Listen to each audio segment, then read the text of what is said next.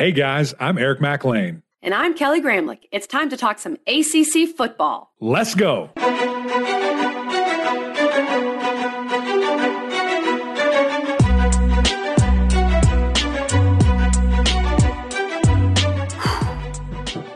KG, been waiting on this game for a very long time, and it's finally here. It's Tuesday. We're doing multiple episodes. You guys are probably wondering, why are Gramlich and McLean doing an episode? It's Tuesday. This is really weird. Yeah, what? The biggest game in the ACC is about to happen.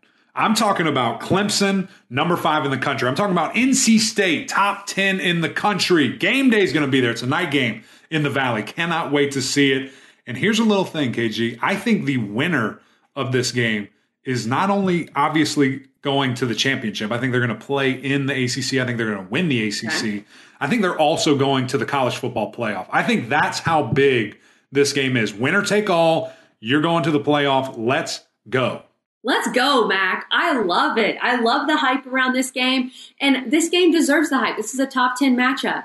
This is a rivalry game. Most people outside of the ACC don't realize the rivalry between Clemson and NC State. And these fan bases don't like each other. These players don't like each other. I am so excited for this game, Mac. And you're right. That the winner of this game could end up in the playoff. Now, yeah. I don't know if I'm going to guarantee it. No, like you, say it. Come on. But I think it's very possible that the winner of this game ends up in the playoff. There's still so much football to play, Mac. And I have questions about both of these teams, but this is the kind of game where those questions get answered. You know what this game reminds me of? It reminds me of, and funny enough, this game happened on October 1st as well, 6 years ago. KG Stats the Louisville-Clemson game. Oh, come on. I like that. The Louisville-Clemson game in Clemson, October 1st, 2016, you had a top, I think it was number 3 versus number 5. Right. Clemson was 5, Louisville was 3. And the winner of that game did go on to the playoff and win the national championship.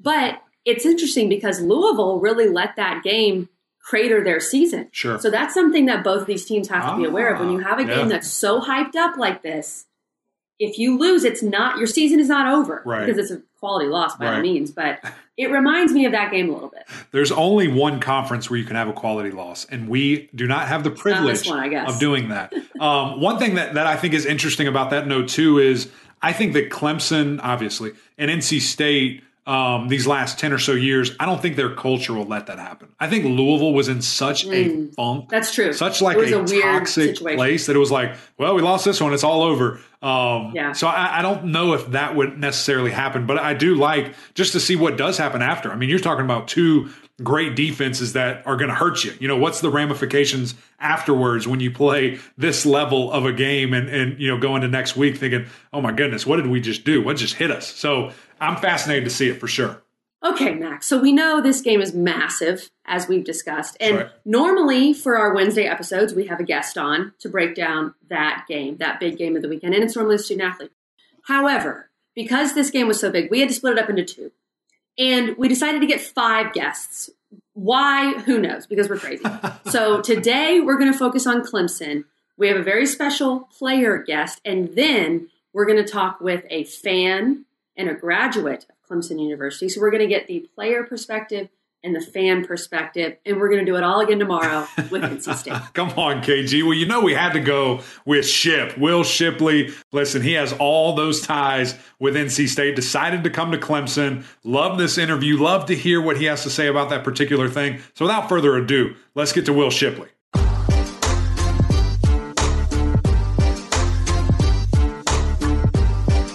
The man, the myth, the legend, making his second appearance on the podcast here. Will Shipley, super grateful for your time, man. Appreciate you joining us today. Yeah, of course. I really appreciate you guys having me on. Listen, Kenny Pickett has the lead, but you've got some time. You're a younger guy. You might be able to sneak up and catch him with appearances. 30, so he's been there for a while, so we appreciate that. We'll see if it happens. Man, I've just got to start here because you've been on an absolute tear to start this season. You had a couple of 3 straight, not a couple of multi-touchdown games. First time ever in Clemson history. How about that? And then now a couple of 100-yard rushing games back-to-back. You've got to be feeling pretty good, my man. Yes, sir. Yeah, yeah. I'm feeling great. Offense is picking up some momentum.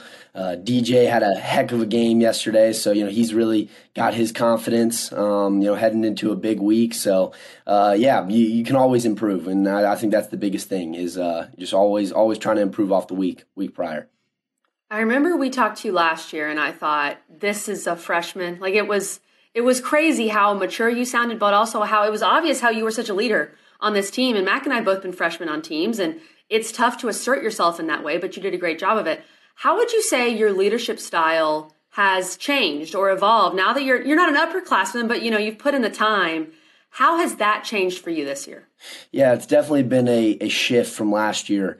Just kind of stepping into a bigger leadership role. So, last year as to where I didn't feel like my voice was the best way to lead in all scenarios. This year, I feel like I have a bigger voice. I can talk to the guys in a different way. And, I think that's the biggest difference for me is just being able to be vocal whenever I feel the need to. And just kind of stepping into that role, being able to talk to the hogs up front and feeling comfortable with it, during the game. That's an example right there. As to where last year, I may not have said anything if I didn't know who they were going to on their protection. So I think that's been the biggest difference for me. Well, I think what that comes is from, just being prepared, growing, learning, and of course the work and production that, you've demonstrated. And that comes naturally. And it's cool to see, young guys evolve that way and to become these great leaders. And I know exactly what you're talking about because it just happened against Wake Forest where I saw you barking at those guys saying, hey, what are we doing? Let's get it together. Mm-hmm. But that's what it takes. And that's what greatness, really, comes from. Ship, you mentioned, a big game this weekend.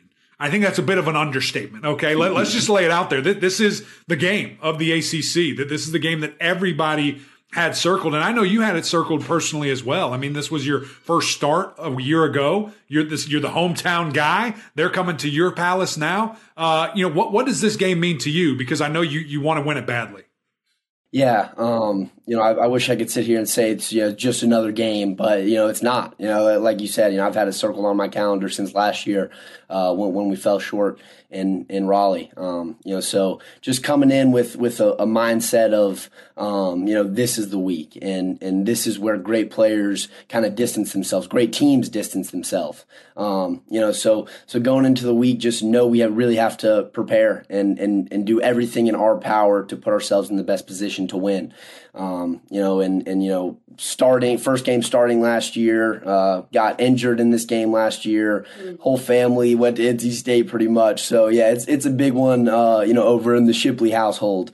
But just going to do my best trying to prepare in the best way I can and treat it like a normal week. I thought of you last year, because I think you had just come on the radio show when I was still doing radio, and you talked about how you had like 26 family members who had NC State Shipley jerseys made and all this stuff. So not only to get hurt in that game, but to not win it. I thought about you because I thought this is tough to go back to your family who wanted you to go to NC State, right? At least with their allegiances and everything. I know they were happy you went to Clemson. Did you get some flack from some family members, like some cousins saying, hey, maybe you should have gone to State? Yes, I got a lot of that. They're definitely not shy. The Shipleys are not shy. They will tell you what they want to tell you, whether you want to hear it or not. So, I definitely got some flack for that game. But just fuel to the fire for this year. I still remember all the comments, all the tweets. So just like I said, using it as fuel for my fire. Yep, exactly. Just got them stored away in the brain for this year. So it's going to be a fun one. The Shipleys are not shy. That's funny. I can imagine Thanksgiving and Christmas and all that. So as Mac mentioned, you guys played NC State last year. You lost. We know all this, but you watched a lot of film going into that game. I know you got hurt in the game, but you played most of it. How does that experience help you? Because this NC State defense returns literally everybody. So do you feel like you know what to expect from an offensive standpoint? Yeah, I've going into the week. We feel confident in what they're going to show, what they're going to give us on defense. So at this point, it's just really preparing, getting the game plan down, understanding it fully. And then, for me, it's on individual preparation. So, you talk about their linebacking core, one of the best in the country, and we've got a lot of respect for that group.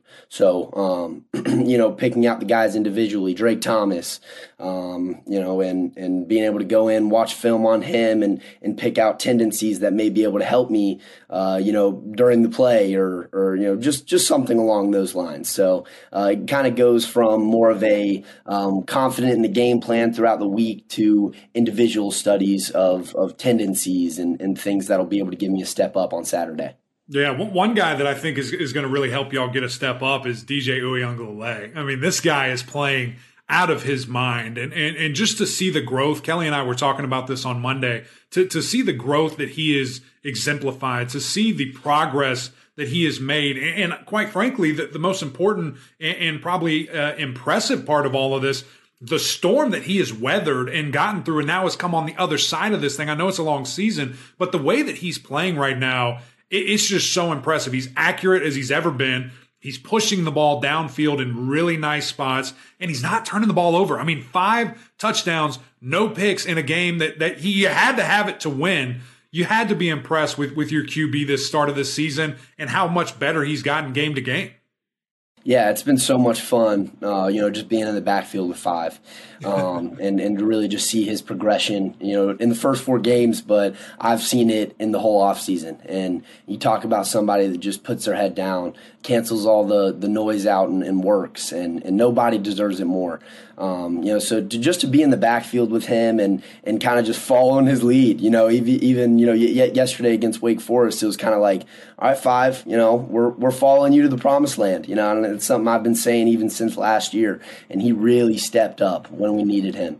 And I think it's just a little sneak peek of what he's going to give us the rest of the season. And, all the hours he's put in has just been great, and nobody deserves just the glory as he's getting. Sure. Yeah, no question, man. What do you attribute that to? Because I think that I think it was overwhelming a year ago where there was probably times where you guys looked at him and like, hey, like, let's go, let's do this. And now it's like that dude gets better when those moments happen. He gets sharper when he's needed the most. We did not see that last year, and that's not an opinion. That's just a fact. So what did you see from him, or what have you seen from him that maybe helped switch that and really get him going and to play his best football? Yeah, I would say just the focus on the details and his preparation. Literally every single time I walk by the quarterback room to go watch film, he is in there, whether it's with the other quarterbacks or by himself. And he's really just locked into the details. And it's been fun to watch. So just to kind of see him do that in the whole offseason. And you always kind of question, like, is he going to be able to keep this up? Or is it, just a thing that he, did after the season because he struggled a little bit? But no, he's kept it up and he's really done his thing, and he's reaping all the benefits now. You bring up film. I just want to ask this. How much film would you say you, Ship, watch in an average week when you're preparing for an opponent? Yeah, it varies. It definitely varies. Don't tell on yourself. Don't be careful. Yeah, yeah. I think Ship watches a lot. That's the vibe I get. Yeah, as a team, we watch a good amount. As a running back room, our segment meetings. But I would say individually it varies week to week. Early on in the season, you don't have a lot of film to go off of. Sure. But as you kind of get through the year and you start getting 7, 8, 9 games of prior film that you can watch.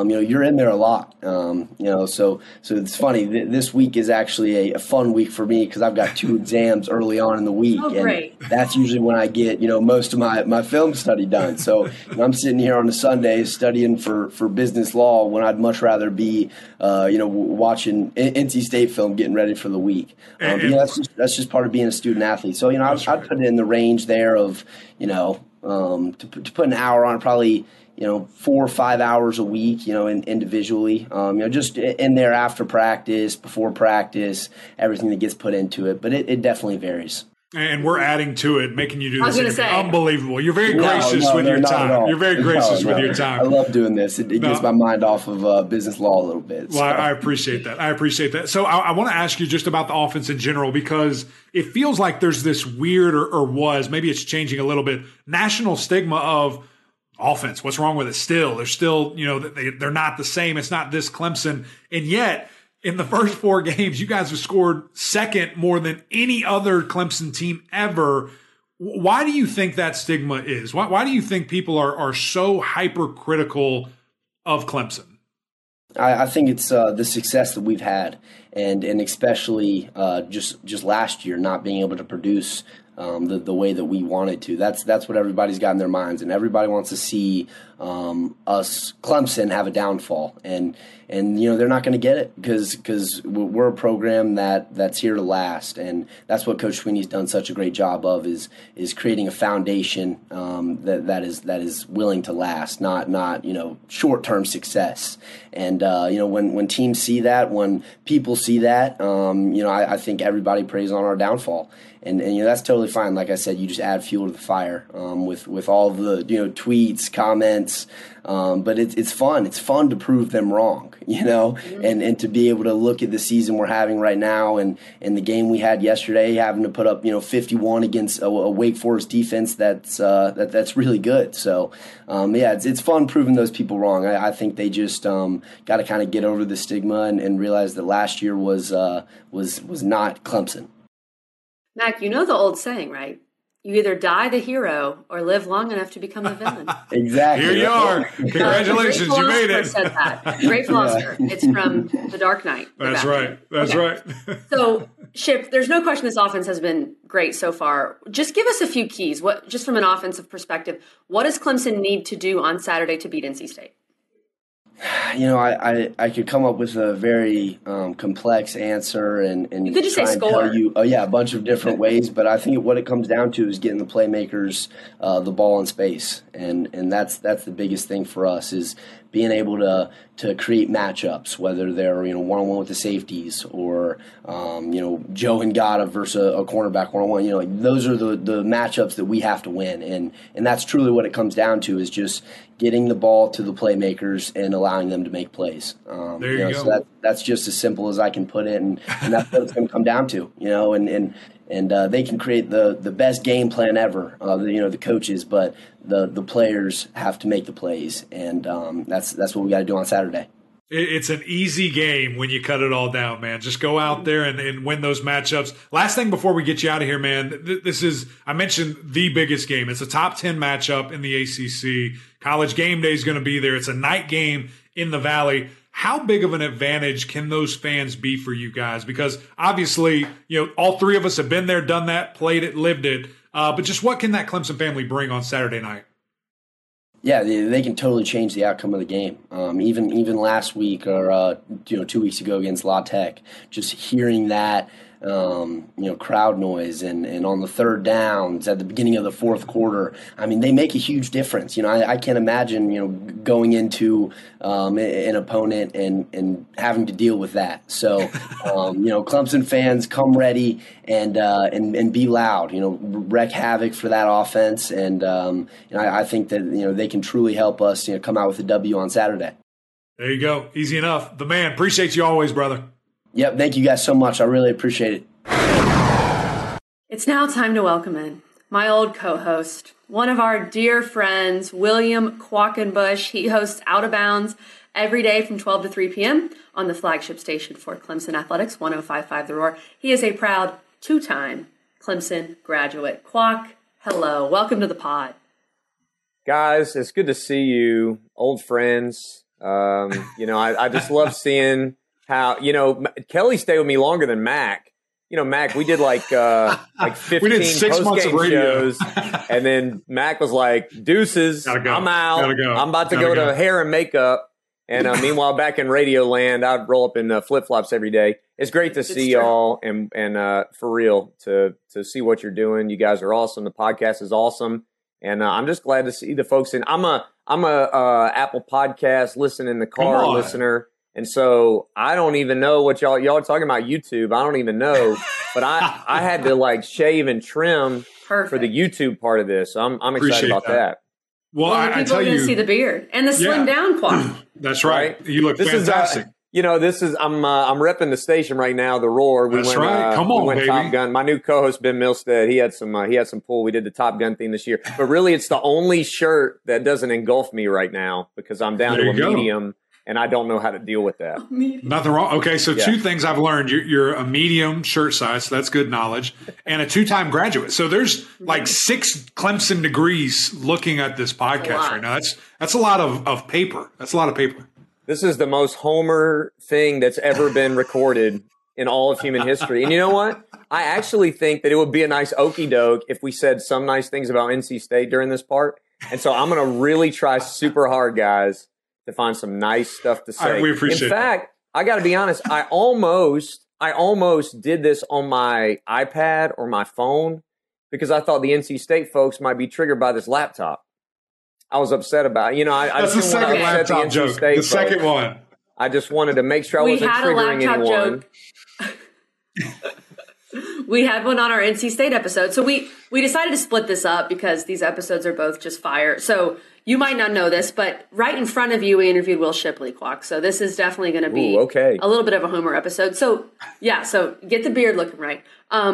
We know you were locked into the Clemson weight game, Quack, as you always are. What were your major takeaways from that game? Give us the good and the bad.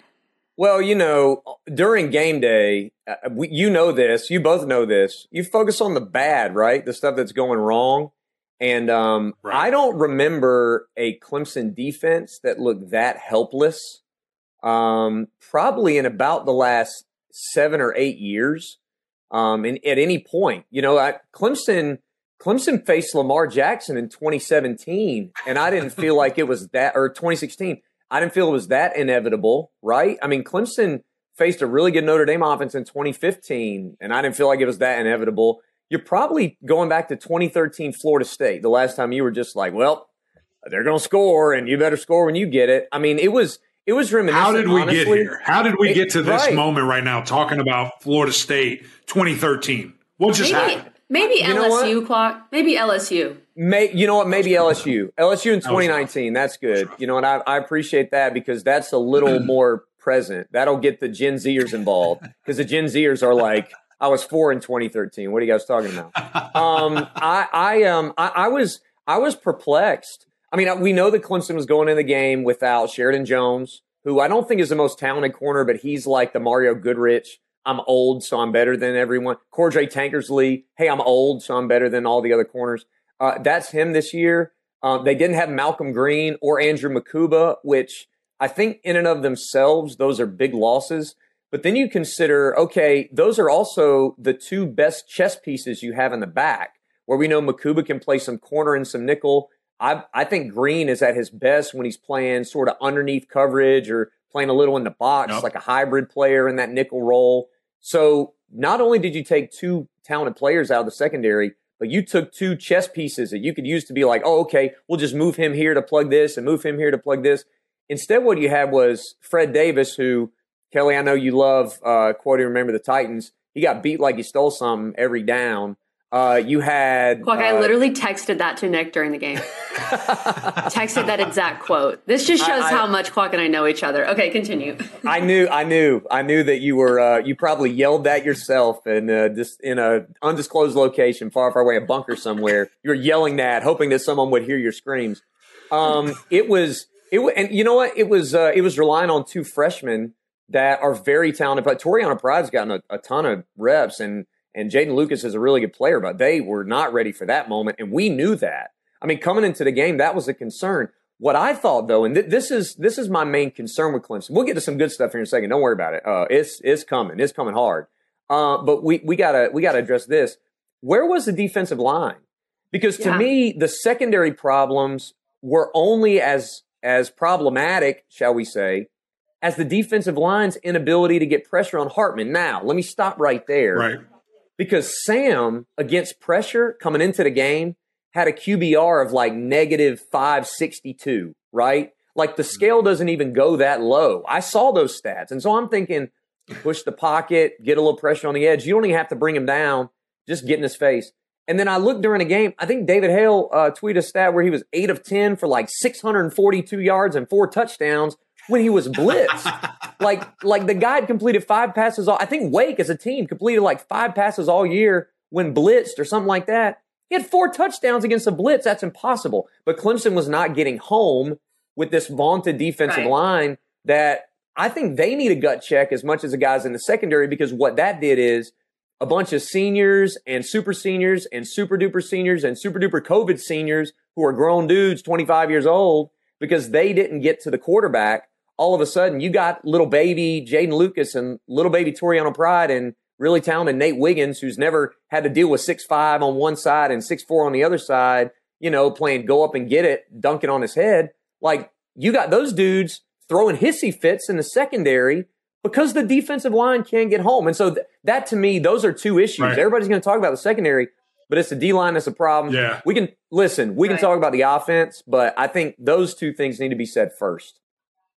Well, what's so interesting is that we knew, as you said, the defensive backs it was going to be what it was. We knew if Sam Hartman could get the ball out at all, there were going to be some problems, because that's the best wide receiver core in the ACC. It's one of the best in the entire country, and other guys are emerging, which is even more terrifying, for other opponents as they see those guys play. And that's all I said all game long is, what is Myles Murphy doing? What are these guys? Where are they? And I don't see them, that they're not getting home. And I have to give Sam, a ton of credit too, because he wasn't afraid. He stepped right up into him and took the shots when he got them and found out, okay, I'm going to do this and I'm going to make these plays happen. So I love that, Kwok. I love that we start with the bad. That's just how we do. I want to bring some good into this, because this Clemson offense is electric. It's the only way to put it. These guys in 4 games have scored almost more than any other Clemson team ever, and yet there's still this weird stigma. I asked Shipley about this. I want to ask you this too, because you're involved heavily in the media.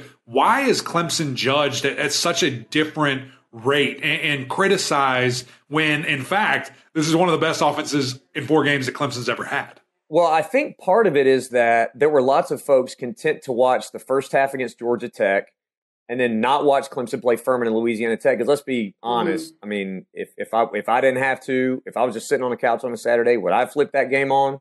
No, I wouldn't have, because there are better games on. So you heard a lot of this, and I talked about this on our show this week.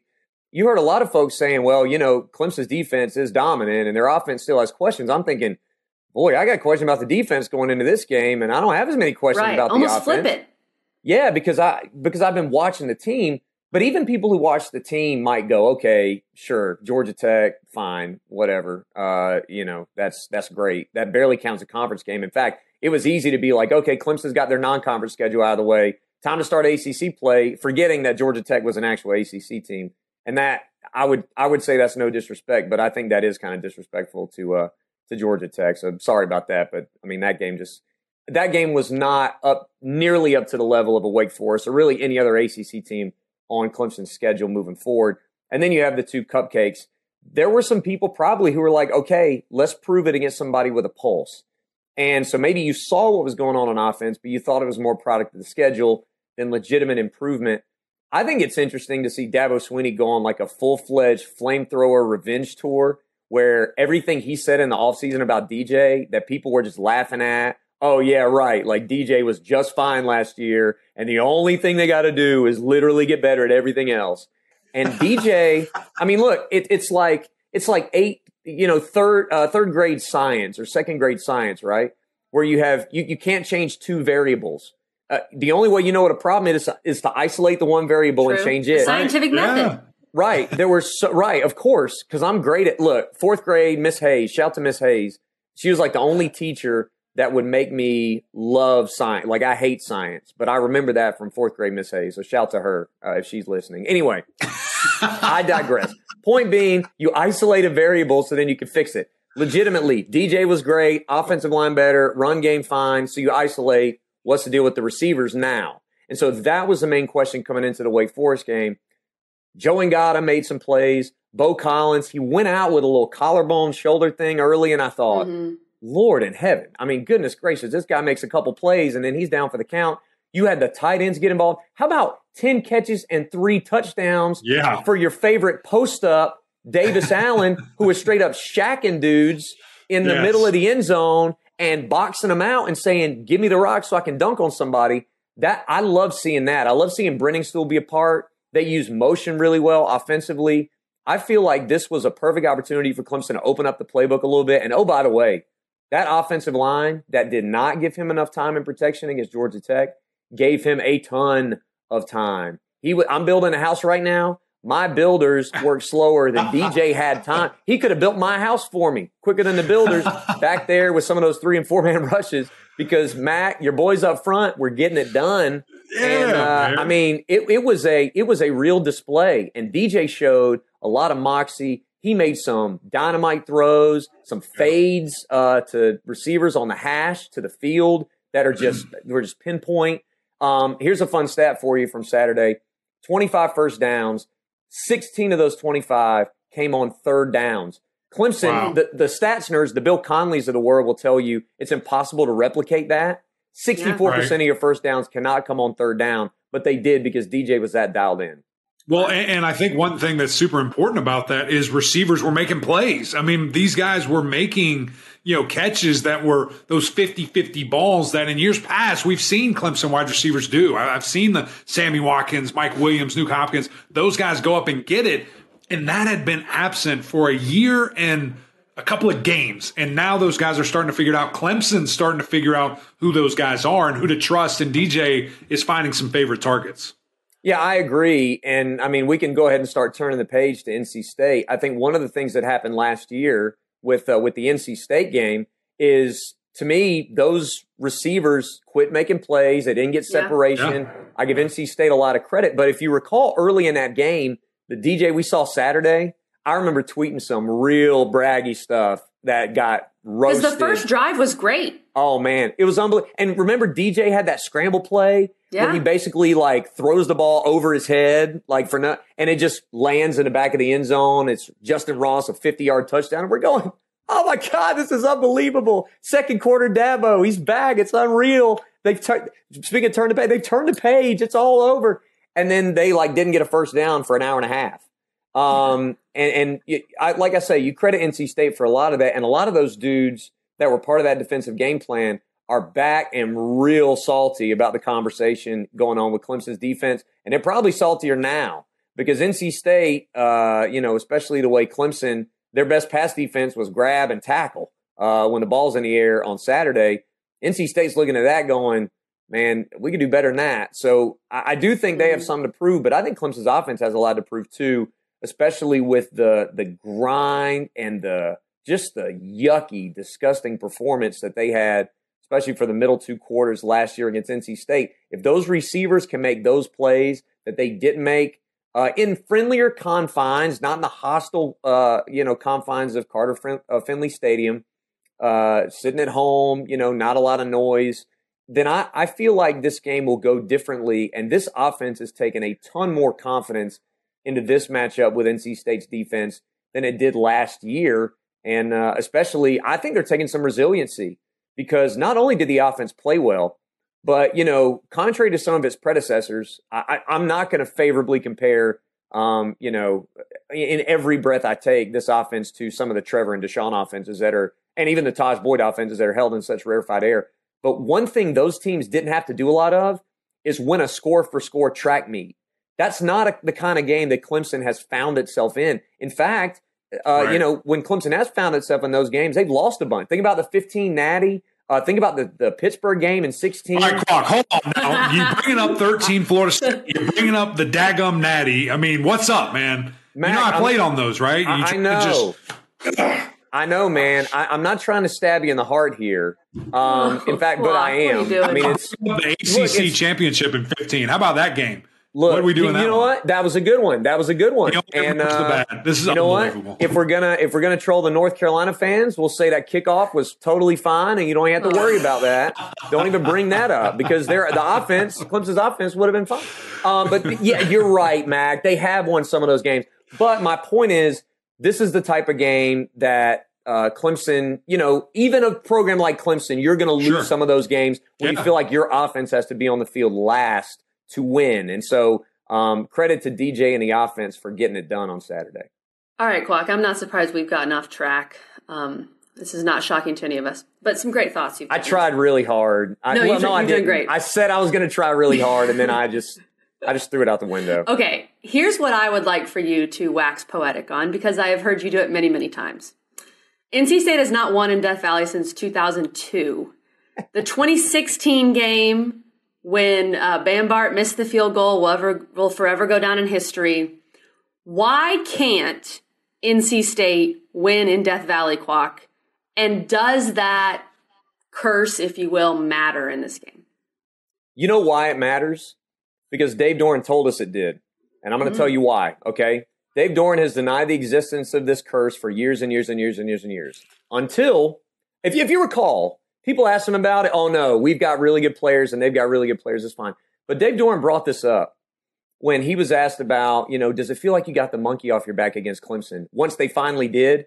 And, of course, if he was asked before the game last year, every single time he said the same thing. No, we don't feel like we have a monkey on our back. Then he gets the monkey off his back and he says, yeah, in fact, we did get that monkey off our back. And it feels really good to win this game against Clemson. Let me tell you what hoops NC State had to jump through last year to win the game against Clemson. They converted 78 third downs. They had the ball for 2 hours and 17 minutes of game time. Clemson's offense didn't see the field from Saturday to Thursday. They played 5 straight days on defense, couldn't get off the field at all. The kicker missed 3 kicks. What are we talking about? And he missed one at the end. Home. He missed one at the end. He missed at the end. Like, you're at home. Everybody in your stadium is behind you. Clemson hasn't gotten a first down since DJ was 12 years old. You can't win the game in regulation or the first overtime. That offense was a disaster area for Clemson last year. NC State dominated the game. Devin Leary perfectly got 10 yards and 1 foot every time they had to move the chains, and they still needed 2 overtimes to win that game. Everybody wants to act like Clemson and NC State are these peers, but in reality, they're not, because NC State, the last time they had a chance to beat Clemson at home, pucker, they missed the kick, they threw the ball to Marcus Edmond, and the game was over. Last year, they had 58 chances to win the game in their stadium, in the best chance in years. Pucker. Great kicker, wonderful kicker, Chris Dunn. He missed 3 kicks. Has the guy missed 3 kicks in a whole season before? He makes every kick. He missed 3. So, yes, there is a pucker factor for NC State in this matchup. That 2002 game, by the way, here you go, Mac. I'm going to make myself feel bad. That was a Thursday night game. Phillip Rivers and T.A. McClendon. There were some, when I was growing up going to Clemson games, there were some, there were always some run-ins with college students. That game in particular, I'll never forget. There was a student from NC State. Don't know the guy's name, don't care. My family will remember this story very well. He was standing in front of one of my relatives, and it ended up being my mom who sat there and asked the guy if he would sit down because that was one of our seats and our ticket was not being used. It was a Thursday night. I think we had like 16 or 18 tickets at the time. We weren't using those 2. So he's like, you can sit there. That's fine. But if you would just sit down. Well, he tried to sass my mom. My brother's 10 years old, man. He's like standing up, gets in the guy's face, starts yelling at him. My dad crawls over the other, 16 seats or whatever. And he's like scrambling over the top of people to be like, hey, no, not my 10-year-old. That game was miserable because then you have to actually turn from that debacle and watch the game, which was more of a debacle with T.A. McClendon and Phillip Rivers. Look, again, my brother's 10 years old. My brother's happily married with 2 kids, and his kids have not he was 10. It's been a while. The last time. Yeah, it's been a long time. And with every time that you don't get it done, you have to actually kick that door in. You can't do what NC State did last year and barely open the door and be like, will you guys let me in? Can you come in? Can you come in? And Clemson the whole game is like, sure, come on in. They're like, really? Are you sure? I'm not sure. And close the door and be like, oh, I'm so afraid. I can't do it. No, you have to kick the door in. I don't think NC State as a program, they've done a lot of great stuff. And I've trolled Dave Doeren before, but I really have a lot of respect for the type of recruiting and development that they've done at NC State and especially on the defensive side, the consistency that they've played with. But they do not know how to kick the door in against Clemson.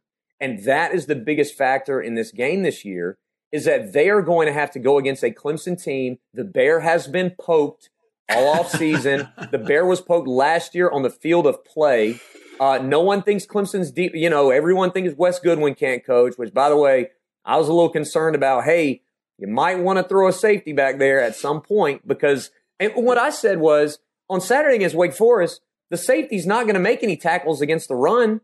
Like, your linebackers aren't missing tackles. They don't matter. Why are they staring in the back? Why is A.T. Perry behind a safety? Just go deeper than A.T. Perry and keep running until he stops. You're good. Right, exactly right. So I just feel like there was something about that Wake game plan. It was a little bit difficult for them. But I think NC State doesn't present the type of challenge that Wake Forest did in terms of a vertical threat. And if NC State can't move the ball like that, I think that pucker factor could come early in the game for NC State if they can't survive the first quarter. Well, and just being, at Clemson, I mean, we know that place, it's tough to win there, okay? No one has done it in quite a long time. 16, I think, is the last game. Is that correct? Yep. That's right, Pittsburgh. You weren't on that team. I'm trying not to troll you. I'm not going to make a – yeah, you weren't on that team. I was not on that team. That's exactly right. But Quack, clearly this is a big time Homer episode. We appreciate you joining us and bringing all of the Clemson energy here. But this one is going to be probably for the NC State fans that are tuning in. Who should they be worried about from an offensive perspective and then a defensive perspective in regards to Clemson personnel here? I think they should be worried on offense about those tight ends, Davis Allen and Jake Brenningstool, because I don't think Clemson's tight ends were a factor last year. And I got a lot of respect for NC State's linebackers. I mean, look, I've said the one thing holding NC State back defensively, and one of the reasons why, in my opinion, why NC State didn't win the ACC Atlantic last year and why they maybe can't is health, because those guys are consistently hurt. Peyton Wilson, he's not unhealthy right now, but he has missed a game already, and I'm going, Lord, if these guys could ever stay healthy with Moore and Ingle at safety, they just need to keep guys healthy.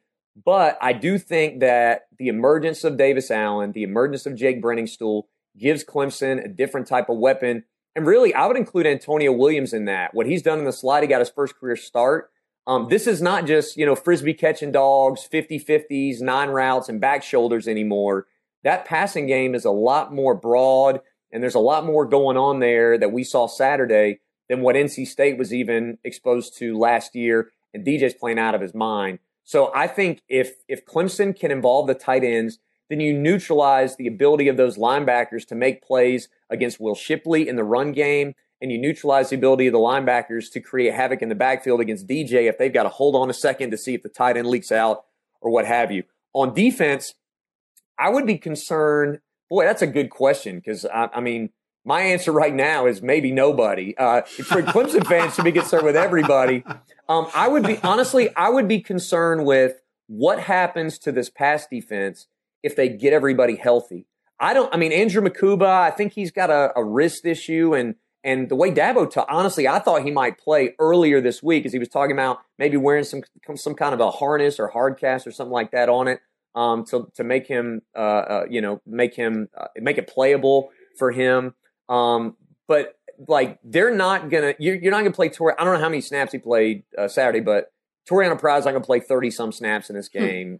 Fred Davis is not gonna be left out on islands this game. I just can't see that happening. And especially with the lack of big play threat that I think NC State has shown in the passing game, I'm not sure that dink and dunk is going to work. Honestly, Dink and dunk might lead to a bunch of completions like last year, but just like last year, NC State's going to have to make field goals, because that's exactly what they did last year against Clemson, albeit with Emeka Emezi going bonkers.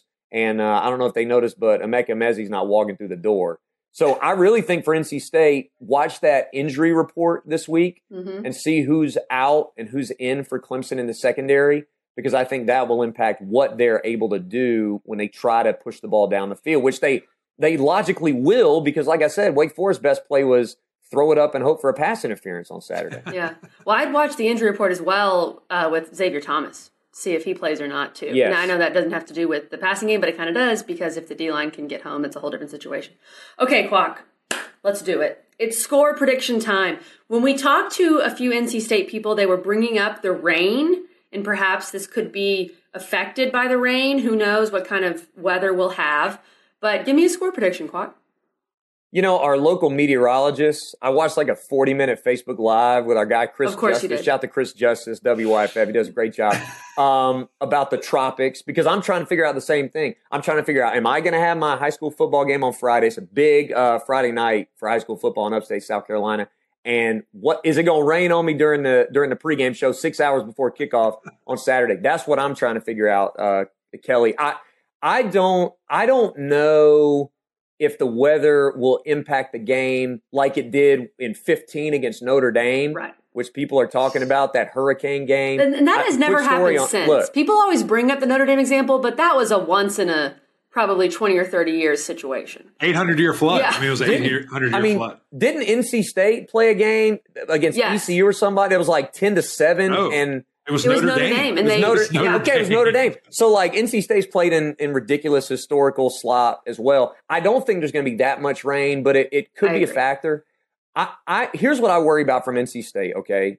Noah Meka-Emezi, which you look at yards per catch. Nobody's been able to take the top off. I don't think there's anybody that requires a safety over the top like Wake Forest does. Lord in heaven, Wake Forest you just stack those guys on top and don't worry about using your safeties in the box. Goodness gracious, I'm sold on Banks and Perry and those guys. They're unbelievable. But in NC State, look, for all the talk about, like, I mean, they had a first round NFL draft.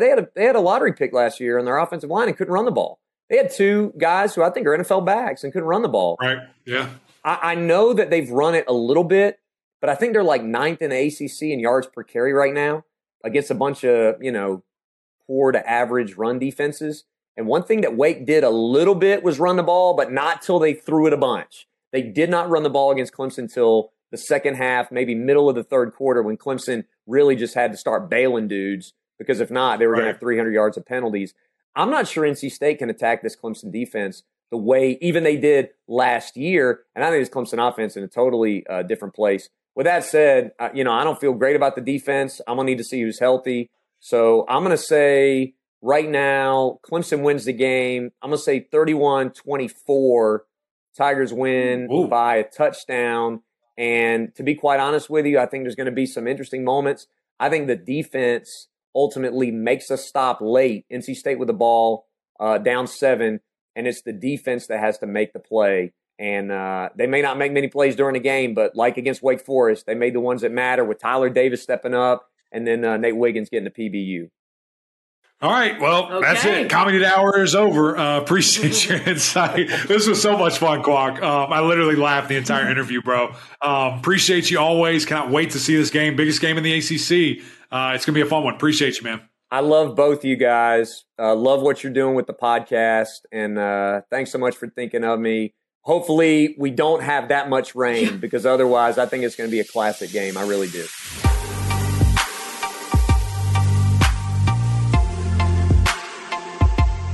Thanks again to the Wills. In fact, we had 2 Wills on, Will Shipley and William Quackenbush, for joining Quack's name is Will? I know. It's really weird to think about that. I always call him William, Quack. actually. I just say William. That's what I call Well, they're him. probably So both Williams as well. I didn't know that, actually. They're probably both Williams.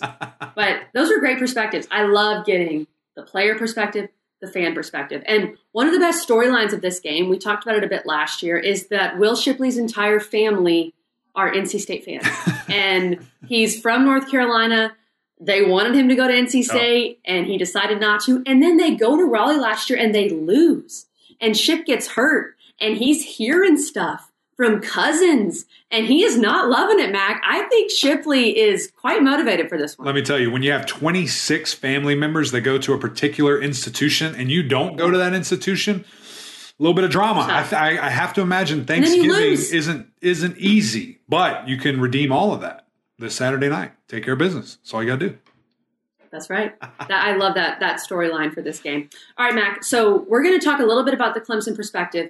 We'll hit on the NC State perspective tomorrow.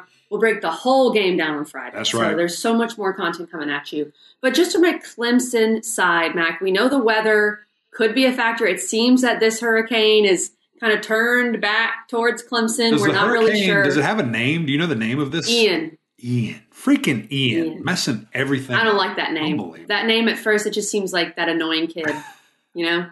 annoying kid in high school. And it seems that that's what this Hurricane's going to do because it's already messing with a bunch of other college football games as well.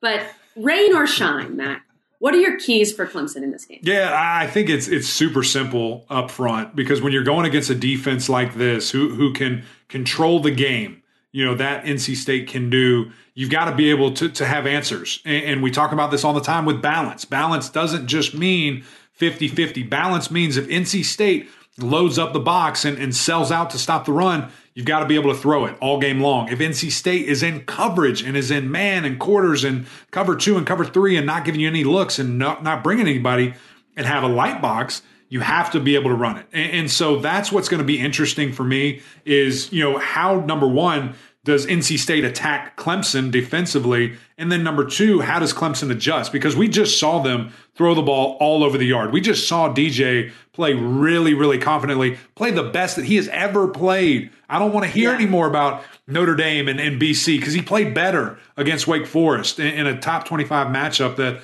had huge implications for the conference. And so with that in mind, just seeing how he responds, seeing how this offense responds, and if they can put the 2 weeks like that together would be tremendous. It would, Mac. And I'm intrigued with DJ because, like you said, he played the best game of his career against Wake Forest. Is there any sort of letdown? I don't think so. Yeah. But this is an even bigger stage. But the amount of times he had to go out there against Wake when Clemson was down a touchdown because they kept seeming to be down a touchdown, and it didn't faze him at all. It was really impressive. I think the biggest storyline for this game is the Clemson defense. Yeah. Can you show up? Right. Can you look like you're supposed to look? Who's back? Is Makuba back? Is Xavier Thomas back? Right. Like, there's so many questions there. Can the D-line get to the quarterback? I think the Clemson defense will decide this game, whether they play like they're capable of or not. Yeah, and I think it's so interesting when you look at that right now because there's really 2 different things going on with that defense. You have all the injuries on the back end and the youth and inexperience that had to play against Wake Forest that got absolutely torched every single attempt. I mean, it's either a PI or a 30-yard gain by these talented wide receivers and Sam Hartman. The second part of this is this defensive line just not quite being what we thought, Weird. Not quite getting to that level. And you see different guys that maybe aren't, making their presence known, in that backfield and making things happen, whether the defensive end position or some injuries that limited some guys up front. So I'm fascinated to see that defensive line. I think, kind of similar to, what we've been saying about Pittsburgh and going back there, change the game, make things happen with your great talented defensive line. Those guys have a big opportunity Saturday night to be able to do that and to make some noise and really control the game for the Tigers. Mac's so excited he thinks the game is tonight. What time? Where am I? You wish, Mac. You wish.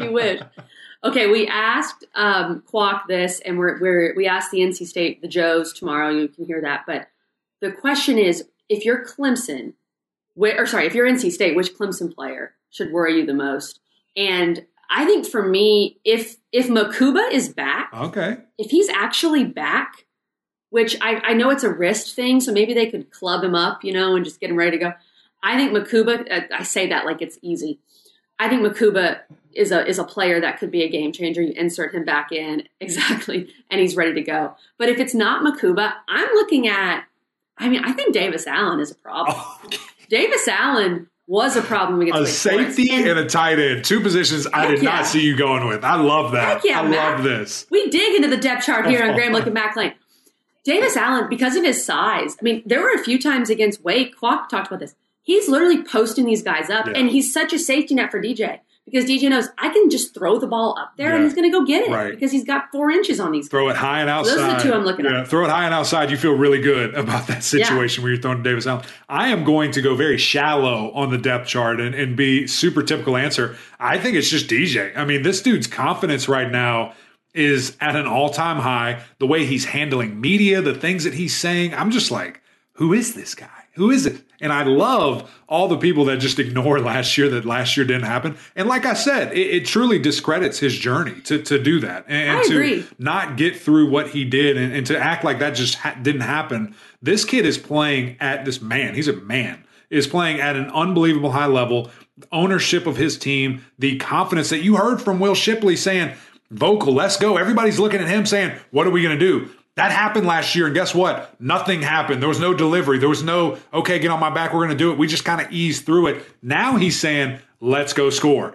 follow me, boys. I got you. And the body language is fantastic. The leadership, again, the vocal, the way he's playing, it's at an all-time high. And so when you have a guy that, listen, I said when he was running the ball that second game that, okay, now I'm proving to myself I can do it. Let's see that confidence. Where does that get him? He's running the ball exceptionally well the 2 games after that. Now that he's had a game like this where he's spinning the rock, he's throwing balls into tight windows, he's getting guys into open space, that mindset is, I can do this. It's easy. I've been doing this since I can walk. Prove it to yourself. And it's almost like we're seeing this awakening of a guy that it's just, this is what I do. I know who I am. I know my skill set. Let's get going.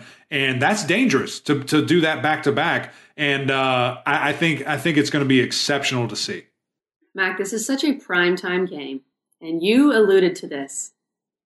Because this is the Clemson episode, we're asking the question. Could this be the start of the DJU Heisman campaign? Let me tell you something. You go out there and throw 5+ touchdowns. You go out there and throw 370 again. For the second game in a row? Absolutely. Absolutely. Go do it. And against two team, against a top 10 team and against a ranked team on the road. Conversation absolutely. Hey, it'll be the welcome party. Can't wait to talk about it. That's what I'm excited to see. It'll be something. Listen, the difference guys, a year makes. Absolutely. Unbelievable. Absolutely. Listen, this game's too big. We got to do another episode. We don't have any more time. We're going to talk about NC State tomorrow on Wednesday. It's jam-packed. Cannot wait. All the hype. I just hope it lives up to it. Sometimes these games don't. I think it's going to. 2 great teams. 2 great coaches. Cannot wait to see it, guys. So we'll be back tomorrow. Be sure to tune in. More great guests from the NC State perspective. But that's it from us. Another great episode of Gramlich and Mac Lane. Do yourself a favor. Go get SiriusXM right now. You can listen to us in your car, on your phone, on the road, whatever you want to do. But we also need you to go to YouTube, go over to Apple Podcasts, rate, review, subscribe. It's always fun to hear from you guys as well. But until next time, we'll see y'all.